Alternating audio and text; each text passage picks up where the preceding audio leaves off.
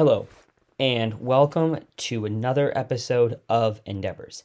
On today's show, I speak with actress, director, producer, filmmaker Mika Boorem on her new feature film, Hollywood.con. That's coming up on Endeavors. You're listening to Endeavors Radio with your host, Dan McPeak.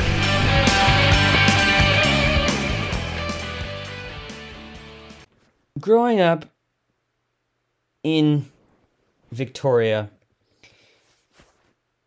there wasn't a ton of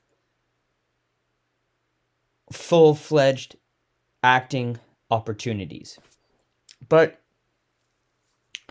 one way that I was able to get experience was doing background extras, as they used to call them, background actors. We did X-Men, In the Land of Women, TV shows called Alienated, Terminal City. I was a double in a film called Fierce People. We did TV movies, The Party Never Stops. And one project that I got to be a part of was this great little indie film called Augusta Gone.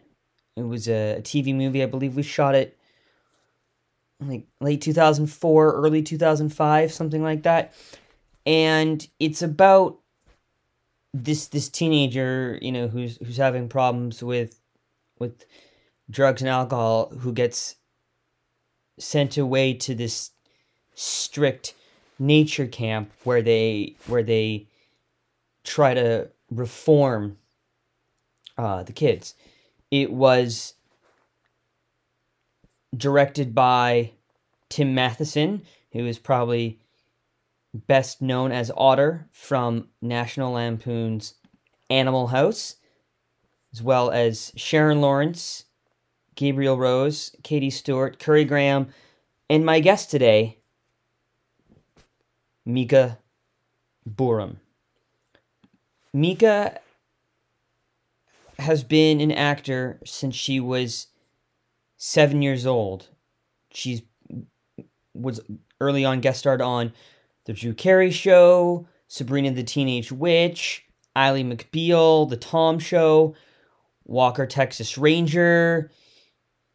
Later on, she moved into films like Jack Frost, Mighty Joe Young, The Patriot, Hearts. One of my favorites, Hearts in Atlantis, Along Came a Spider, Riding in Cars with Boys, Blue Crush, Carolina, Sleepover. Later on, she appeared in Touched by an Angel, Dawson's Creek, and House. And like so many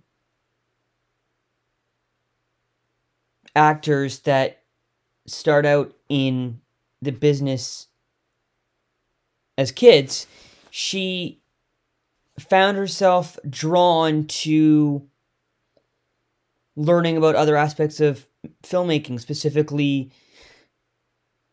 behind the scenes. She has done a couple of shorts, LA Player, Love Thy Neighbor, and she's recently released her first feature film as a director, which has been a long time coming for her. It's called Hollywood.con, C-O-N, and it was written by her and her father, and it was inspired by a trip that they took one year down to Mexico to buy jade.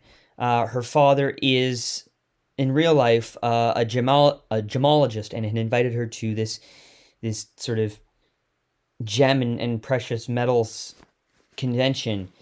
She also stars in the movie, which also features Cody Cash from Desperate Housewives, Robert D'Amico, and Tom Arnold, who plays the drug lord L.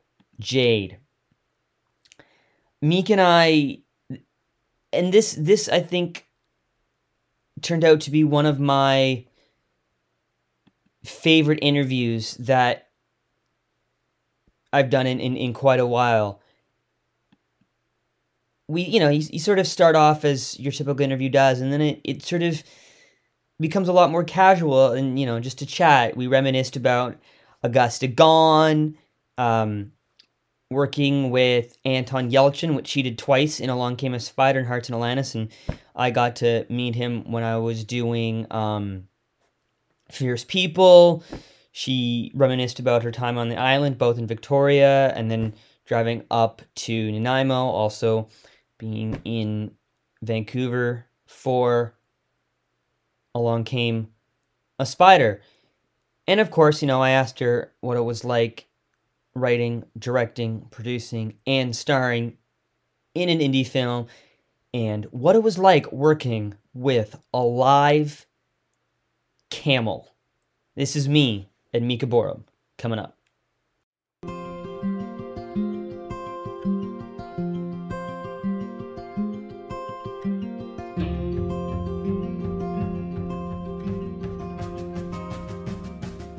I filmed there. I lived there for a little while. I know. Years in like 2005, I was an extra in Augusta Gone. Shut up. Yep. That's awesome. I remember that I was I don't know exactly can't remember where we were, but we were like at the camp, and they had us running in like almost like a military style like thing, and then we were like hanging out by like cabins, and then Sharon came out of one. I think she played your mother. And then we were also at the scene with was it Gabrielle who played the grandmother? I can't remember. That sounds familiar though. Yeah. That was God, that was like 2000, I want to say like 2004, 2005, something like that. Yeah, that'd be about right. Yeah, I remember that film. People love that movie. Like I know. literally it's like people are all about it, and they play it at all these mental health facilities. They played it like rehabilitation facilities. Like that movie, for whatever reason, has so much traction, which is cool.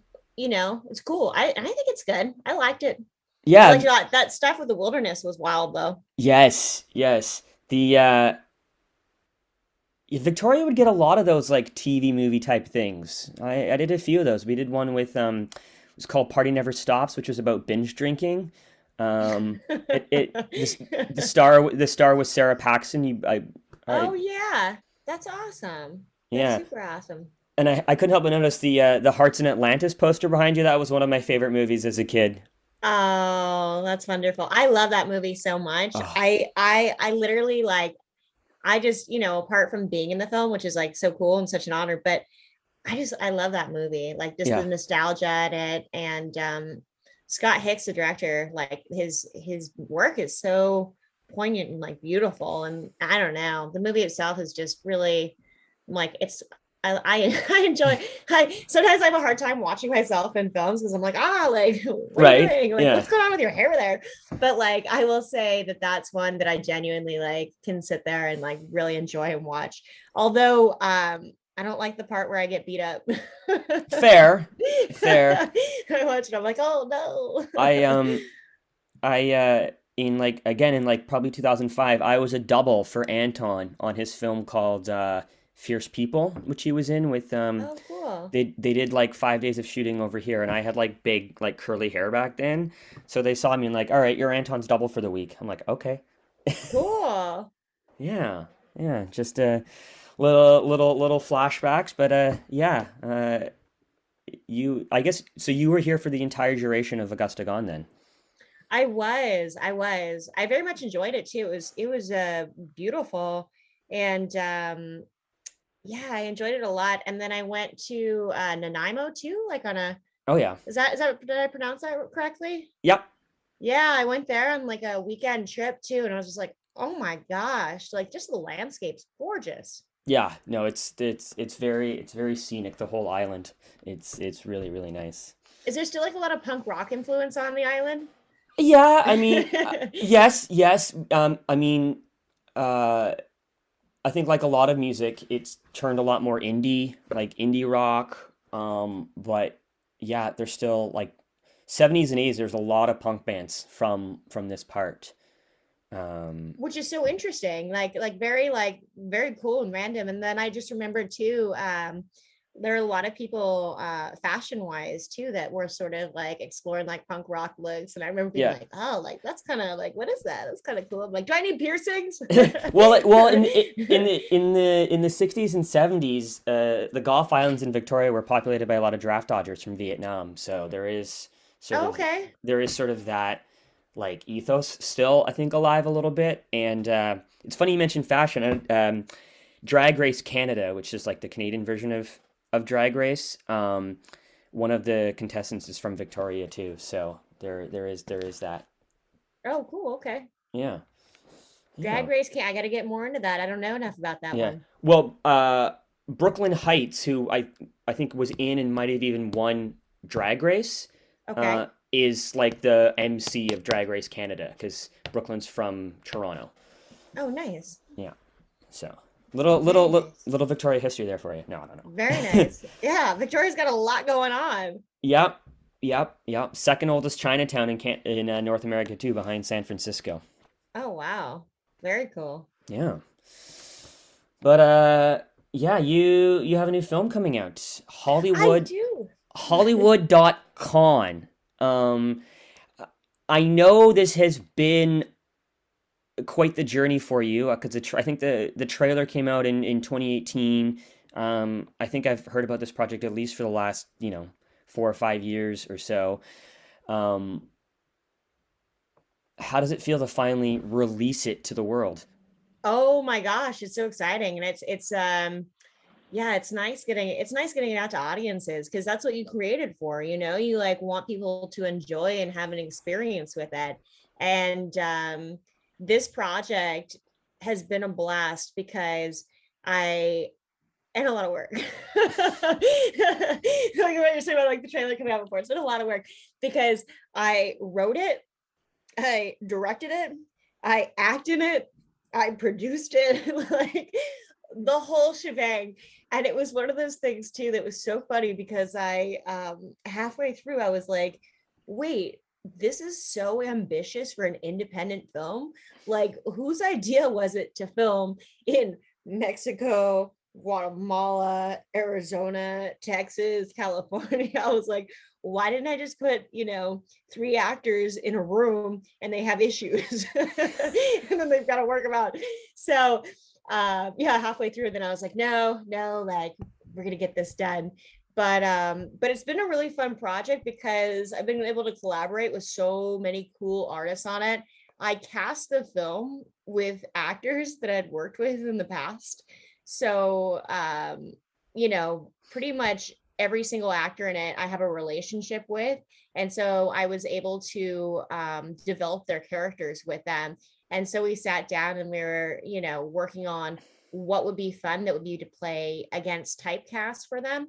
And so like Devin Rattray, who was, Buzz in Home Alone, he was in Mosaic with Sharon Stone, he was in Masterminds, he's on that Russian Dolls TV show, he's on the Amazon TV show The Tick, he just did a new Soderbergh movie with Zoe Kravitz, like always working on stuff. So he plays Andy Slimek in it, and he's like this mover, shaker, con artist, in your face, hustling producer.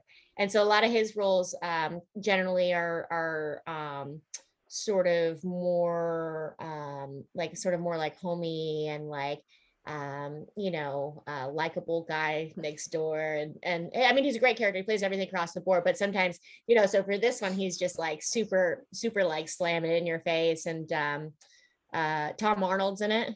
Tom Arnold's the drug lord. So Tom Arnold was my dad on a TV show for a few years called The Tom Show on Warner Brothers. And so I called him up and I was like, Tom, how do you feel about playing a drug lord, LJ in Mexico? Like, what do you think? And he's like, all right. Which is so funny too, because he has his new TV show, or it's like a docu-series coming out on Discovery Plus with his sister called the Meth Queen. And so she's like the Meth Queen of Iowa. So he gets to be, and he like narrates it and hosts it with her. So he, sister gets to be meth queen of Iowa, and Tom gets to be drug lord of, of Mexico. So yeah, it's fun. Who else? We have Cody Cash in it, who was on Desperate Housewives for years, and he always plays like psycho killers, mafiosa. Like, so in this, he's the fun, like super networking, dancing, singing secretary Marvin Lovejoy. So that was like a fun, different role for him to play. I got to develop with him. Paige Howard's in this. She like comes off very like sweet and nice, and so in this, she's like this like super raging, like heavy hitter woman producer who's just like literally on top of the world. Like she's filming in Mount Everest, telling people what to do. Yeah. Brian Krause has a little cameo in it. Brian from he was on Charmed for years. He was Leo the White Knight. So he jumps in, he's a director in it. Yeah, we get a lot of fun cast in there. It's a good group. And it was just like, it was fun to to bring people on board. It was funny too though, because they're all working actors. So like trying to organize everyone's schedule to get it going was a little nutty though. I was like, oh my gosh, what's going on here? How was it working with your dad? Because I know you co-wrote the film with it, and he plays your dad in the film. Because is it true that this was sort of inspired by a trip the two of you took together to Mexico to buy jade? Yeah, so cool to be with my dad in the movie. Like, how awesome, I just feel really lucky and fortunate that like, to have like this memorabilia piece that we've now, created together, and he's in the movie. So that was fun. But yeah, so he is a gemologist, like with gemstones. And so he invited me on this trip before. I went with him to the Tucson Gem and Mineral Show, which is the biggest one in the world in Arizona. We're second biggest, but or maybe it's the biggest, I don't know, one of them. But so we went to that, and no one could find jade there. There was a real lack of jade for whatever reason. And the show goes on for about 2 weeks. So we were there in the beginning, and we figured that there would be enough time to go to Guatemala, find jade, and come back. So, and sell it at the show. So I went with him. We went to Guatemala, and it was just this crazy experience. Like, basically the jade is sold by one group, and so we were trying to find like jade that was like outside of this one group that was selling it. And we met up with these people who were all the way like, like way off the beaten path, and we sat down with them, and they started pulling out all this jade, and the jade that they were pulling out came from tombs. It was like like crazy. And because the Mayans believed that when someone passed away, you put a piece of jade in their mouth, and then that allowed like the soul to come through, and it was something that helped them get to the afterlife, or that they took with them to the afterlife. And so, yeah, there were these pieces of jade that were from Mayan tombs that were brought out, and they were like, yeah, like, would you like to buy this? And we're like, no, like, I don't want to lose fingers, not trying to die. But it really inspired me to have, because the movie has the enchanted cursed piece of jade in it. So that whole part of it came from that experience. And then we actually, when we were in Guatemala, we came back with 300 pounds of jade that my dad sold at the Tucson Gem and Mineral Show. So, but yeah, so when we started piecing it together, I was like, all right, like, what would be like a fun, adventurous movie to make? And so I took the Hollywood side of things, which is my background, having like acted since I was 7 and done all these movies. And like, it always like stood out to me when people say funny stuff like in the industry about like, just like kind of like con artist, which is how it's Hollywood.con, but or like hustler things about like, oh, like, gonna need this much money, gonna need a little bit more money, like just like this kind of like slimy stuff. So I was like, I would love to include that dialogue because it's so funny, and the con artist thing. So I combined that with all the jade and the enchanted, like the Mayans, because that's very mystical and interesting, and just mesh those together. So that's how it became the two worlds colliding. But yeah, I had a blast with the dialogue, that with the well, you're gonna need a 3-month minimum on that. It's gonna be 6K, 9K, need another 50K. Like, you want an EP credit? It's gonna be a lot more. We see a lot of we do see a lot of child stars, you know, I think move behind the scenes. Ron Howard is a great example of that. Was directing always something that was in the cards for you, directing and writing and producing?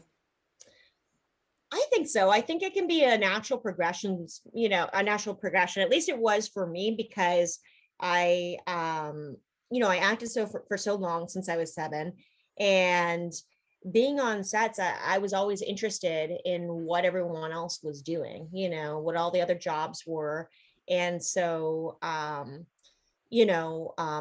is a really interesting, wonderful aspect. But I think that, getting into the more kind of like setup and mechanical side of and collaboration side of what directing is too, and following the project from the inception all the way through distribution is, sort of like a natural progression experience, because instead of just being a part of something, you literally, you're literally like the caretaker of it all the way through. So I think it's cool. A lot more time investment though. Acting, you're like, all right, so I show up for a couple of weeks. Let me know when presses. Movie, they're like, this is yours. You're with it. Um, Speaking of crazy things, what was it like? Because I saw one scene that had a camel in it that chases you when you're in the ATV. How was that experience like working with a live large animal? Oh my goodness. This movie has so many funny animals in it. It really does. And the camel, I think, tops it off. Like, um, yeah, so we have this wild camel in there. And it was such a funny experience working with the camel, because the camel is driven by treats. And so that's how we got the camel to really perform at its best, was these little snacks. But at some point, camels get this questionable personality where you don't know if they are being playful or starting to get aggressive. And so she started to get angry when we like weren't giving her as many treats. Like when we started like, okay, like we're almost done filming, like slow down. And she's like, "Rrr, rrr, rrr." And it was funny too, because our cinematographer at one point, like, I can't remember what the conversation was exactly, but it was something along the lines of like, hey, like if you ever feel nervous, with the camel and stuff, just just back up into that tree.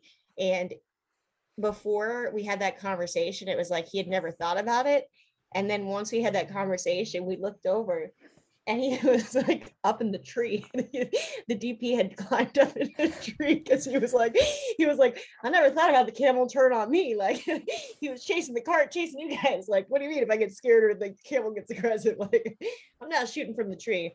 But yeah, and the movie has a wildebeest in it too. We have these little homages in the movie, and I don't know, like there's a William Shatner Twilight homage with the wildebeest. If you watch that, and we have like a Pretty Woman homage in there too. And but yeah, we also have for animals, we have there's a Shetland pony in there. There's a Cholo Cinquentle, which are really cool dogs that they're like the hairless Mexican dogs. They had the one Dante and Coco in the animated film, and so they're interesting as well, because they are supposed to bring like the soul over over the Rainbow Bridge. They're like escorts into the afterlife. So we have one of those in the movie. We have my little dog Penny in the movie, who's passed away, who the movie's dedicated to. She lived till she was like 18. That's my dad's dog in the movie, so I got to immortalize her in that, which was fun. But So that was your actual dog. yeah, yeah. Which is so cute. I loved putting her in there. She's a Brussels Griffin, which is funny because I had worked with several Brussels Griffins, and like so that's why I decided I need one. I worked with one on this movie called Carolina that had Shirley MacLaine and Julia Stiles in it, and like Alessandra Nivola, and I was like, oh, I need one. And it's funny enough because like Anton Yelchin, he ended up with the Brussels Griffins too. Like, Oh wow. yeah, ended up being like the special. They're funny looking. They're adorable. And another cool cameo that you had is from Billy Bob Thornton and the Boxmasters, who appear as themselves. How did you convince, or how did that come about? Just friendships and experiences. It's so cool, so cool. So they gave us a couple of songs for the film. The Glendale song, that's a Boxmaster song, which is really fun, and it's got the quirkiest lyrics to it. And yeah, and then they have the cameo in it, and there's the animated work of them in there. And the movie just has a lot of fun artists in it that jumped in. It's a true ensemble cast that's like true indie filmmaking. It's definitely like an independent film with a bunch of weird characters, weird experiences, slapstick comedy, stupid experiences, like nothing political, nothing religious in it. Like you just go, and it's escapism. It's escapism to have a good time, which I thought would be nice. And that's why releasing it now too, with all the pandemic stuff going on, I'm like, oh, like people need this. You can sit down, you can watch it with the whole family. It's just loose fun. Well, when you were younger, I saw you in more dramatic films. Is comedy was comedy always in your blood? Is this something you want to explore more? I think so. I mean, I think I'm interested in exploring everything, really. In terms of directing, my next project that I have coming up is I'm doing a series of children's films, so that'll be next in there. But I think I'm interested in it all. Comedy is fun, obviously. So I think that for a directorial debut, I thought that it was a good choice, because I knew that comparative to other projects I'll do down the road, that this was going to be a long haul and a lot of work, especially wearing all the hats. So I was like, all right, like I want it to be fun, and I want it to be fun for other people.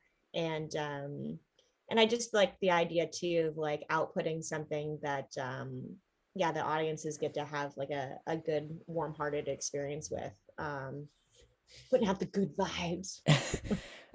You talked about Brian Krause, who cameos as the director of the audition, and I laughed out loud at some of the directions he was giving the actors. He's like, I need you to be more this, I need you to be more this.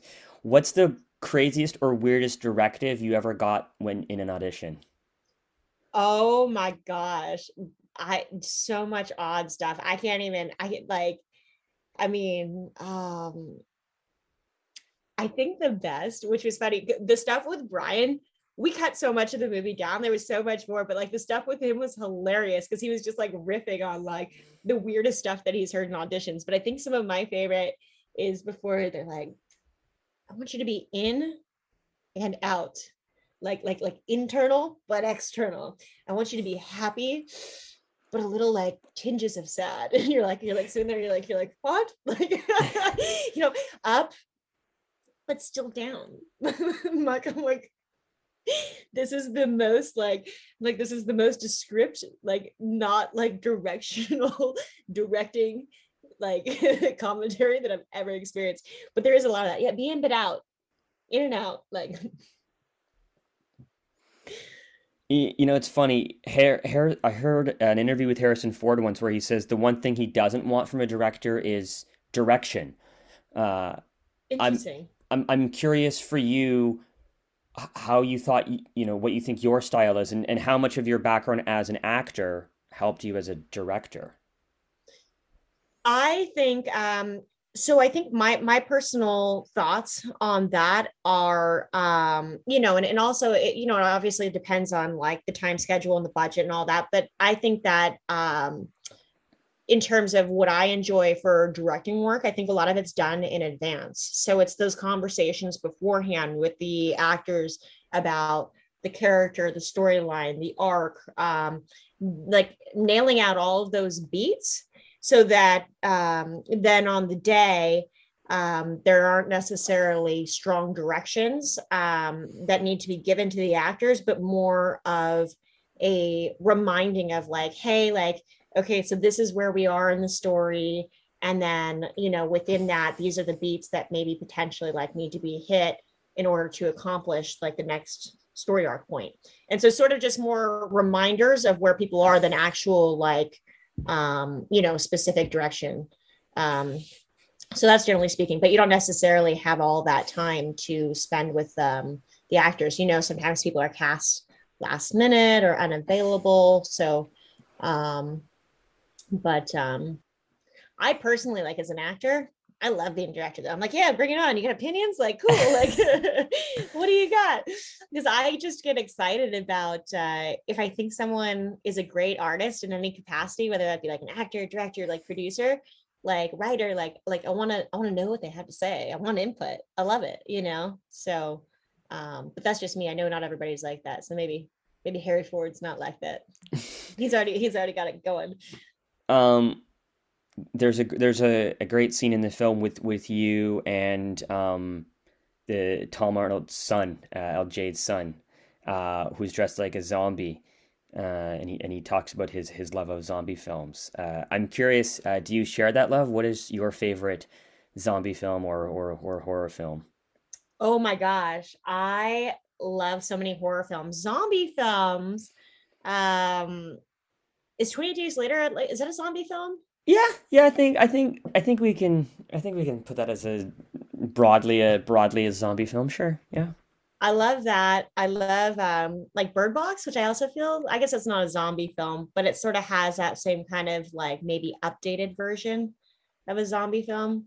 I do love horror movies. I just revisited recently Spoorloos, which is the Dutch version of The Vanishing, which is the Jeff Bridges film Okay. that had Kiefer Sutherland, Jeff Bridges, Sandra Bullock, and so they use the same director on it, which is so interesting for the original Dutch version, or sorry, for the American version that was based off of Spoorloos. And it's just like sort of I like character studies that are, things seem normal and then there's just something lurking below the surface. It's slightly creepy.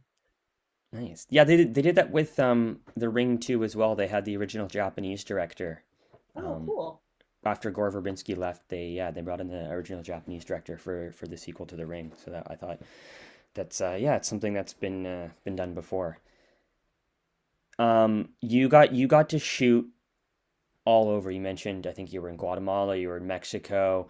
Um, what's it like for you as an actor being able to shoot in the location where the project is set?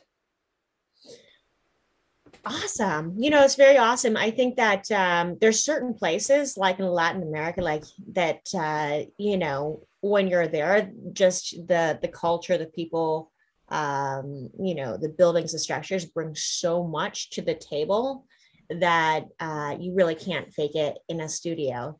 So, I think that, yeah, just really lucky to be there, especially for the Latin America stuff where you get to bring that texture into it and it comes in like an authentic and genuine way. For this also, we shot in the sand dunes in Yuma, which was a wild experience because it was 110, maybe right below 110. I don't know. But like the equipment was overheating. People were passing out, trying to get shade underneath the vehicles. Like just the sand was so hot. It was just like reflecting, like just like giving off the heat. And we had ATVs out there and stuff too. And so that was a very, very crazy experience. But, it just, I think that you need that stuff, visually and aesthetically.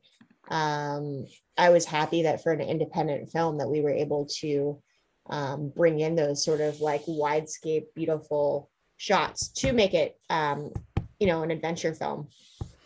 There's a running joke in the film with about the film that your character is trying to make competing with Clint Eastwood. Um, did Clint Eastwood ever want to make a film about a gem, or was that just a gag? I'm sure he has. I'm sure he has. The thing with that was there's a couple of different layers with that, but one of the things that cracks me up that is so prominent in LA is name dropping. So people will be like, well, but Clint, or like gonna meet with Clint later, or like Clint's nephew.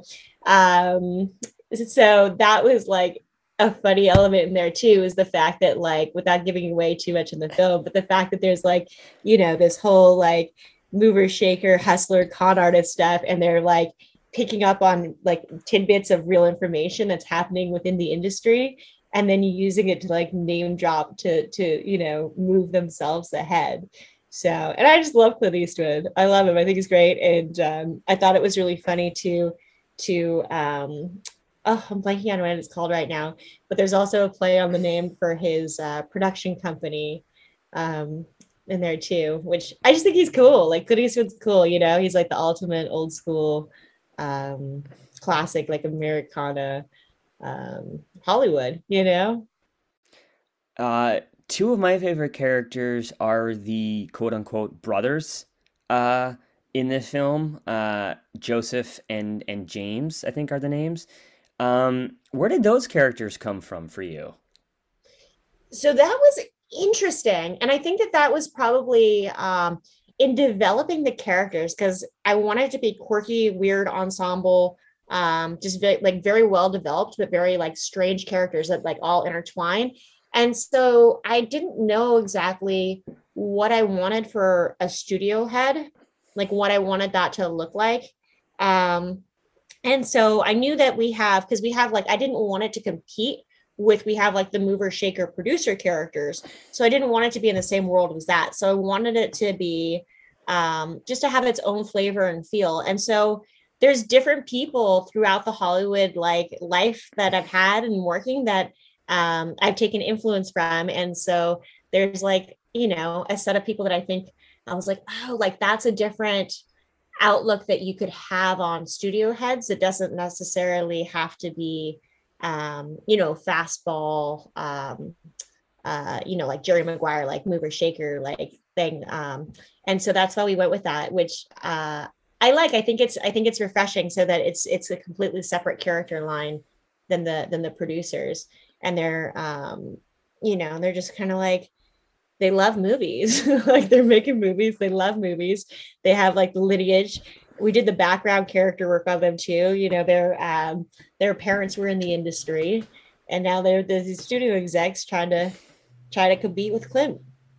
And I don't know, for me, part of the humor was the fact that they both have male names, and that they're brothers, but like the company's brothers. But you've got what's sort of Saxon, I think, plays Joseph. Was that always the plan? Yeah, it's just another layer of fun. Yeah. The movie's meant to be fun, and the movie's meant to be odd, and the movie's meant to be like, where you're like, wait, what? Like, what's going on there?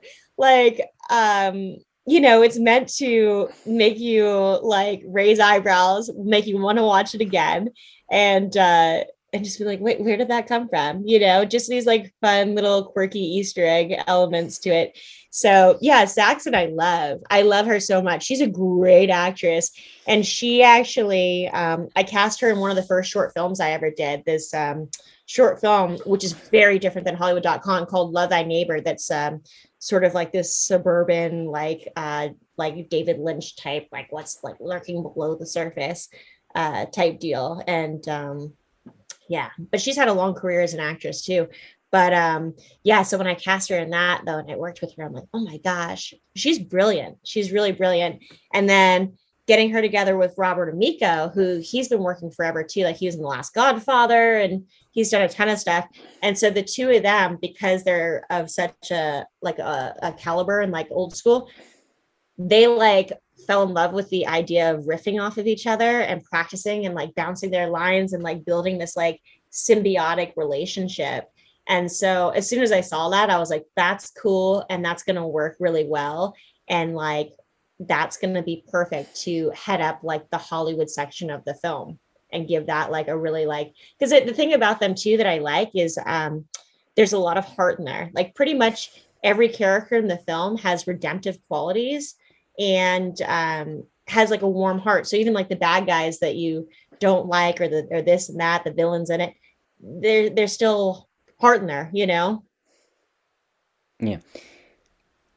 We mentioned you've been acting since you were 7, and we talked about a couple of your films earlier. Speaking of heavyweights, I just wanted to hear your favorite Anthony Hopkins story. Ooh, my favorite Anthony Hopkins story. My goodness. Um, no, he's cool. Like he's just got such a strong presence, but gentle. A strong but gentle presence. So, he plays the piano, and so he also was very interesting in talking about like different methods that he is using for acting, and different books that he'd read for acting. I remember him sharing about that, and I just thought it was so cool. I got to call him Tony. I'm like, yeah, Tony. Tony Hopkins, that's right.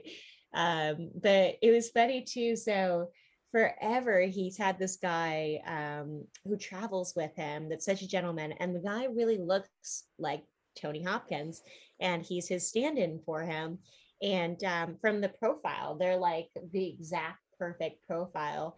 And so Tony Hopkins doesn't smoke in any of his scenes, and so his stand-in, this wonderful gentleman, they call him Smoking Tony because he comes in and he does all the smoking and all the stuff. So yeah, it was really funny too. And so they'd be like, "Bring in Smoking Tony." The guy comes in, like cigar, and they're like, "Okay," because from the front he didn't look like him perfectly, but from the sides they'd be like, "All right, angle the shot." And you got to play two characters in that film, didn't you? Because you played your sort of character's daughter at the end, right? I did, yes. How do you like playing multiple characters in a film? I think it's interesting. I think it becomes a conversation then too about like what is it physically apart from like working with hair and makeup to make it differently, but also like as an actor, like what is it physically in terms of the way that you carry your weight, the way that you speak, like just like the physicality, the mannerisms to separate them. Because if you're just one character, that's not necessarily as defined, but if you're playing two, you need to make sure that they're different. And then I know that happened in this film too, right? You had that one guy play the two characters as kind of a joke. In terms of filming that as a director, how did you find that? It was one of those things where we were like, let's get weird. We're like, what if he played two characters? Yeah, like without giving away too much, we're like, yeah, let's get weird with that. That sounds fun. So it was like another weird little twist and turn we wanted to add in there. And of course, the actor Herbert Russell, who's awesome. He's sort of got like a Zach Galifianakis quality to him, and he even played what are those spoof movies? The spoof films there was one for The Hangover that was like a large budget studio spoof film, and he plays the Zach Galifianakis character in that one. So, but yeah, he's just a great actor. And so, of course, for an actor, like that's a dream, to be able to play two characters and then have them interact. And so, yeah, he just went with that.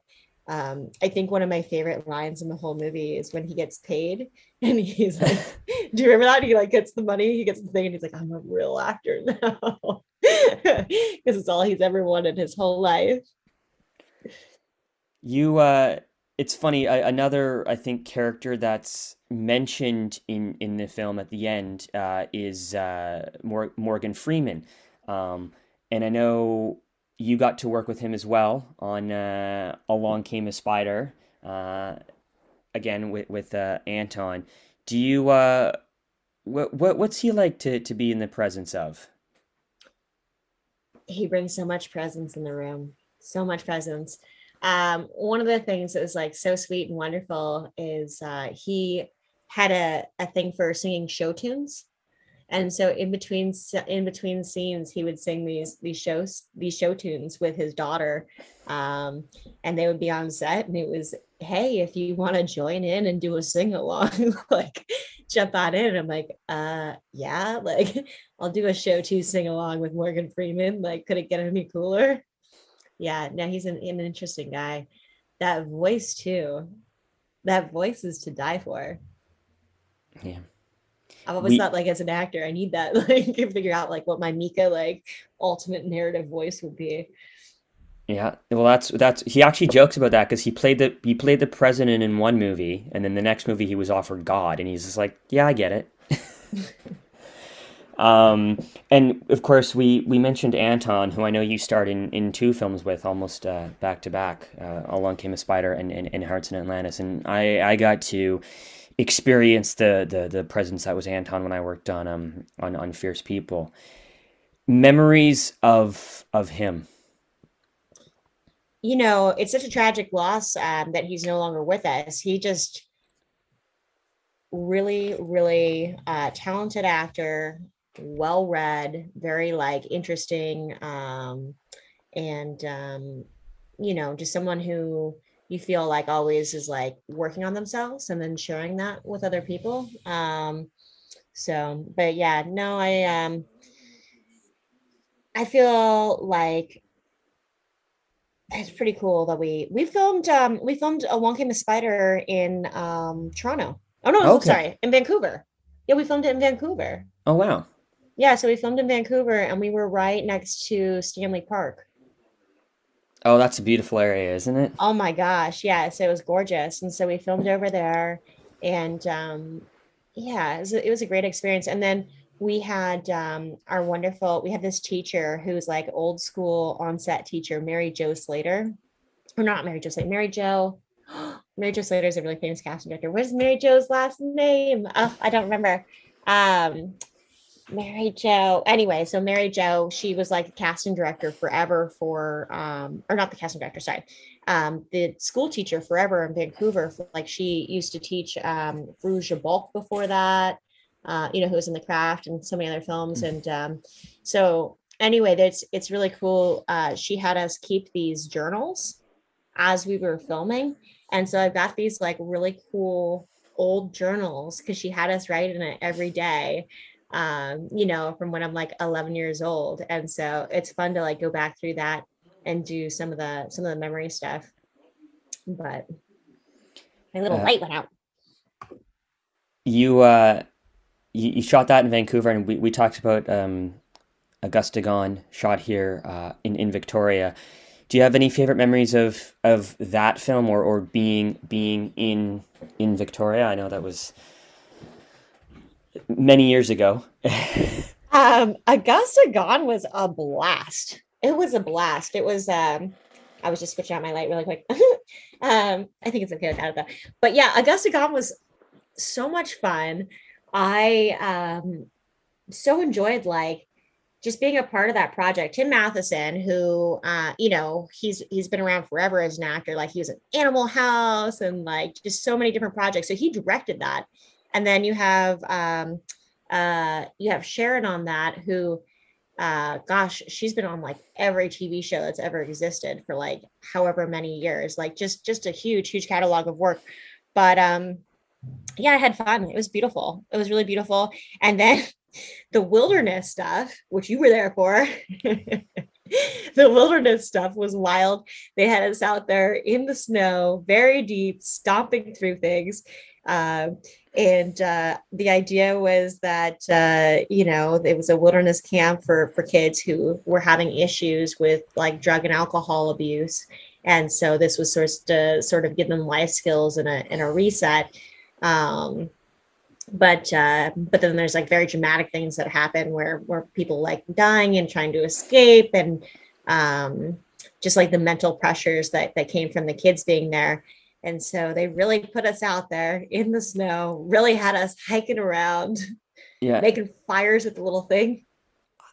I don't know if I'm imagining this, but I feel like they actually brought on like some sort of drill instructor for us extras to like get us actually moving.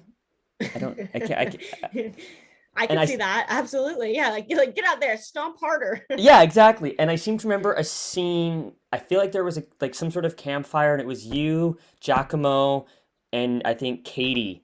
It Katie was like, Stewart. Yeah. yeah, and it was there. I don't know. There was some night scene, and everyone was going crazy around a campfire or something. But my memories are a little hazy. And it was cold. Oh yeah, it was really cold. It was so cold. It was super cold. It makes me crack up because I still have that outfit. Like the cold weather, like super, Oh yeah. like, yeah, like the super they're not necessarily like the most flattering like cold weather clothes, but they're legit and they work. But it's like the big old poofy jacket and then like big old like poofy pants for if you were forced it. Like I don't remember either. Like, were the characters like were they supposed to be like living out there in the wilderness too? Like camping in the snow? Oh my gosh. Yeah, yeah. I mean, and it's weird because Victoria like doesn't really get a whole lot of snow either, so that was just a whole thing 'cause of like we don't like if we don't have like we have wilderness camp, but it's not snow. It's all just like forest and trees. Yeah, Nanaimo was gorgeous too. Oh my gosh, I love that. And I believe there were like whales, like when I went hiking over there, like all these like huge roots and then whales and Yeah, yeah. No, that's a really good whale watching spot. Is sort of up there. You get to see a lot of orcas. That's one great spot for them. it was funny when I drove up there though. It was a really funny experience because how far away is that from Victoria? It's about an hour and a half, couple hours. Okay, Yeah. interesting. Yeah, it was funny when I drove over there though, because I drove up there and I was like, "Oh, this is beautiful." Went to explore it and I was driving there at night, and halfway there in the middle of the wilderness, some girl jumped out of the bushes, and I was like, "Whoa!" She was like, and I was like driving, so I like stopped and I like started talking to her for a second. And I was like, "Hey, how's it going?" She's like, "Good." And I was like, "What are you doing?" She's like, "I'm just like hiking around." I'm like, you're hiking around. I'm like, these Canadians, like, and this woman's hiking at night in the woods, like, Yeah. No, I mean we don't all do that, but is it like if you get like the more you go up island and it becomes sort of less city, you will see that. If you get to like Port Alberni or Tofino or whatever, that tends to happen. my favorite too, going in Canada is the shorts in the winter. Like Yep. everyone wearing shorts. I'm like, Well, if you're on the West Coast, yes. If you're in the prairies or Toronto, you probably won't get away with that because Winnipeg gets to like -30, -40. oh my goodness. But yeah, no, that is a thing. When for years my dad would always wear shorts in the winter, and he was just like, "Yep, whatever." I was just filming a Netflix series, and our key grip we would call him Summer Gary because we had a blizzard out and it was -10, and there's Gary in shorts. He's just like, I mean he was from the prairie, so he's used to like just bitter cold and nothing. So we're just like, yep, there's Gary in shorts. It was a really big day when he put pants on. It was like a huge thing. It's so funny to me too, because I'm like, are your calves getting that hot? Like, like, like, what is it about like just exposing the calves that like is really doing it for people in the cold? We talked about how you made this film with your dad. What was I guess either the best part or a favorite memory you have of seeing your dad act? Oh my gosh, I had so much fun with. He has a crying scene in the movie, and so I was like, because it's yeah, it was just like a fun experience. I'm like, yeah, so like you're gonna like cry, and so I went through like different methods of like how he could get there as an actor to like be in this emotional space. And so that was funny to explore. But what I ended up doing with that is I have a friend of mine who's very talented actor, skilled actor. He's been in a bunch of Coen Brother movies and stuff. And he happened to be in town, and I was like, hey, like my dad's got this crying scene. Like, will you hang out with him for like an hour or two before and like get him there? And he was like, okay. And so he like sat with him and talked to him about like character and like why his character would care and be upset, which is funny because it's a comedy, so still everything's like pretty loose. But yeah, so it was funny though, because when he came in to do the scene, he was kind of there, like like Paul had the tears down. He was in the emotional space. He had been primed for it, so that was fun. I really enjoyed that. But just the problem solving, the traveling, all of that was pretty cool too. I just organizing big things, because also like with indie film, like there's a lot of stuff that needs to be rewritten on the fly if things fall through or something, like if a location something happens, like you have to be able to roll with the punches. And so that was something that was kind of like fun to experience with him. Like we had what else did we have? We had a funny experience where we were filming a scene and we had an actor and we just had them for a limited amount of time. And a construction company decided that it would be the day to have jackhammers next door. And I was like, are you kidding me? Like, and so I was like a little like floored. I was like mind blown. I was like, what are we gonna do? Like, and my dad was like, it's cool, like I'll go talk to them. And I was like, all right. So he went over and talked to them, and they were like, oh, no problem, we have other sites that we could be working on today, like we'll come back tomorrow or the next day, like would that be cool? And I was like, yeah. So that was fun too, like um having him do stuff like that, because he likes to problem solve, so he's good at it. He likes talking to people. I wish he was there when we were doing our films. We had a leaf blower and a cement mixer for 2 days while trying to film. That was fun, and like were, all day too. were they trying to get money? No, well, no, like I don't know, like they knew we were there, and our location manager had talked to them and whatever, but they just were like, well, the homeowner told us we needed to do this today, so whatever. Oh my gosh. I did this one movie actually with Paige Howard, who's in this movie as well. She plays Veronica Lake. So Paige and I did this movie together. This funny, quirky movie about 10 years ago.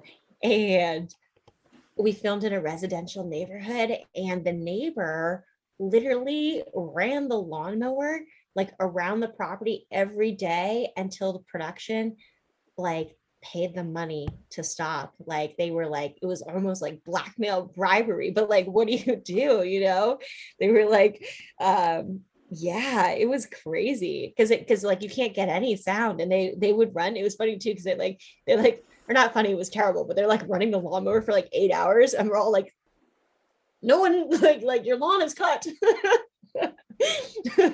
Lawn can't get any shorter. Yep. Stop.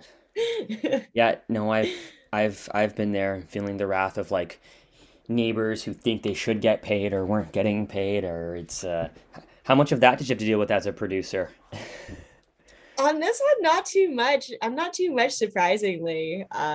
Yeah, we were pretty fortunate that like I didn't have any no crazy backhanded bribery stuff on this one. So no, it was good. I think probably one of the crazier things that we did was we did like the airplane crashing scenes, and somehow we ended up filming that till like 3 4 a.m, and we were in a field in Texas, and it was like cold as heck. And we were trying to build out the turbulence, and the turbulence wasn't looking right, so we finally built a seesaw onto the back of the airplane. And so the back like tail, because it was a tail dragger and it had the wheel on the back, and we put that on a seesaw. And it was any of the cast or crew who was small, it was part of their job, if they were not in the shots or the scenes, to get on the back seesaw and like make turbulence to bounce the airplane to get the correct look. So the main people that got signed up for that somehow was me, and then the Mayan priest in the movie.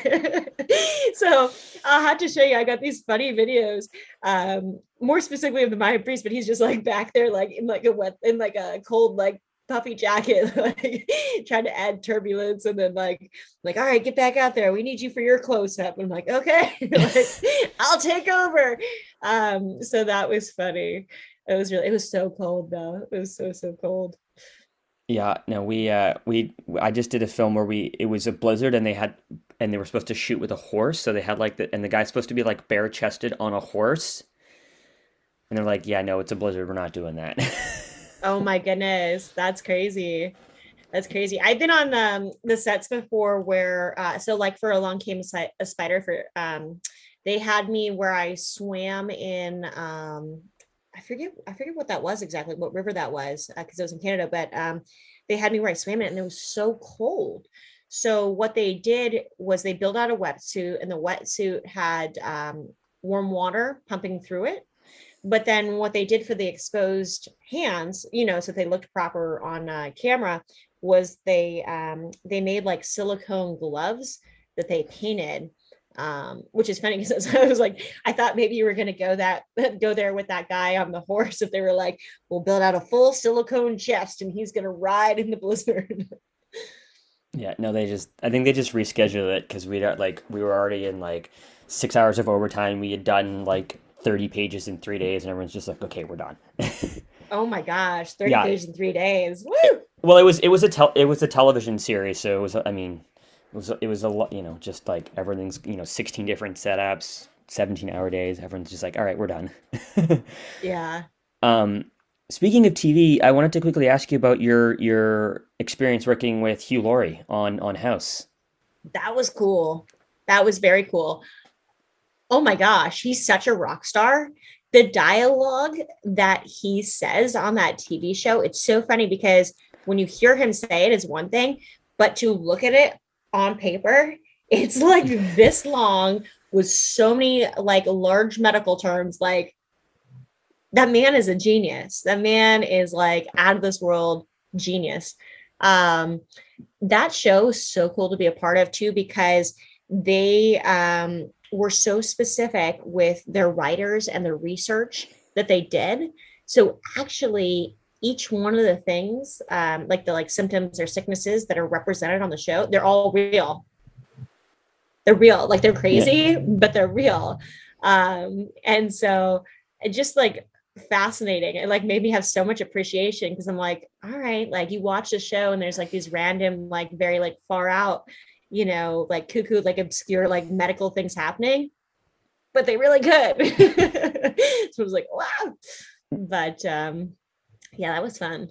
Do you forget that he's British sometimes, because people have said his accent is just so good that you forget Hugh Laurie's actually from the UK? Yeah. Yeah. He's a genius. I mean, he really like works hard to put all that together. My goodness. I know in your episode, I think you played a patient who was like impervious to pain or something like that. You couldn't feel pain, which a lot of people would think is a superpower.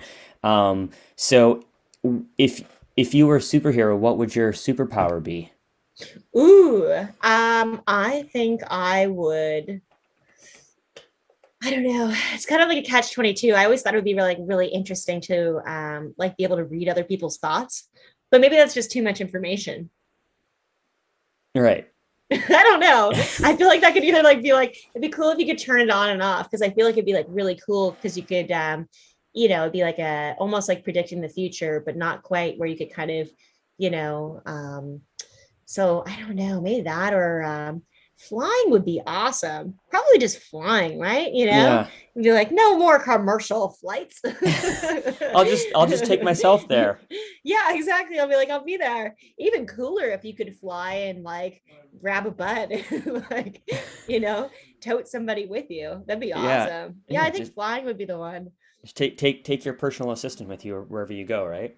Yeah, you'd have to figure out though, like you have to figure out the right kind of gear, because like you wouldn't want to get bugs in your eyes, like that could be painful. You could probably like end up with too much like wind chaff on the cheek, so you'd have to figure that out. And then you'd have to figure out some sort of like like the little head things that people swim in, like a little swimmer's cap. So you'd have to work that out for flying. But yeah, I think flying would be the one. I know you mentioned a couple other projects coming up, and one I see here listed for you is something called Snowball in Hell. What can you tell us about that? So that's a really fun, interesting project. So it's about a boy who's in the 1920s, and he's traveling across and it's based off of a real story, which is so cool.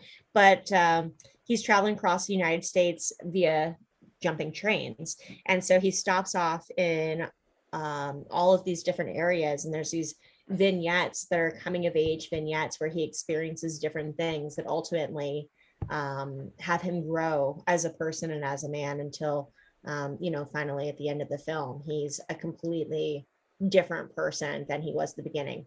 So it's just a beautiful story. It explores so much history.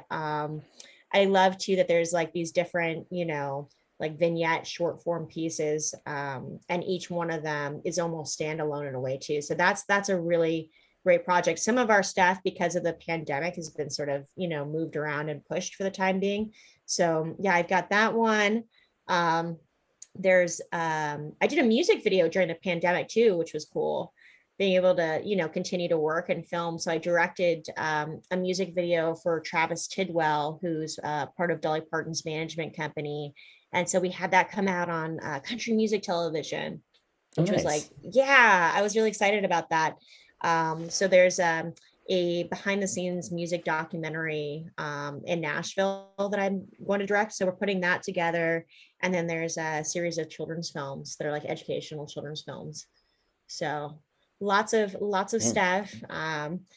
And yeah, I'm excited about it. It'll be good to, kind of, now that things are sort of getting back to normal in terms of like being able to have groups together and working and whatnot. I'm ready. I'm ready. But like I said, we filmed during the pandemic. We just, kept Yep. everybody separated and made it happen.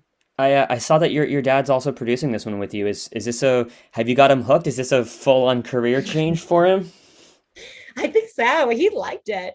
But okay, so with his background being with gemology, and he's also a pilot, like, but especially with Jamal, like he loves to like negotiate and like haggle and like find locations and talk to people. So, um, which are great producer skills. Like they're very good producer skills. So I think that when you find something that you're naturally inclined to do, yeah, it's gonna.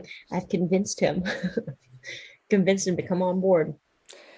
Well, the new film is Hollywood.con, not .con, and it is in wide release very soon, is it not? Amazon. Amazon. Amazon, yes, it can be found on Amazon, Amazon? and yeah, and then yeah, Amazon.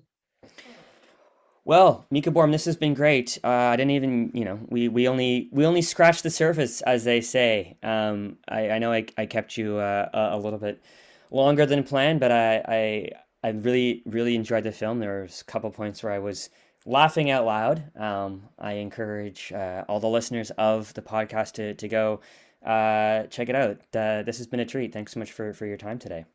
Thank you so much. This was such a blast. I really enjoyed talking with you. Thank you. Well, thank you.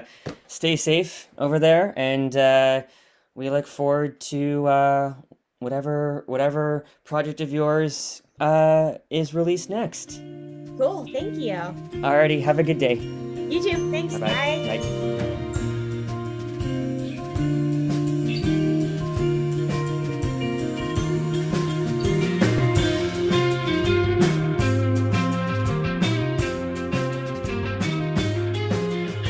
Well, there you have it.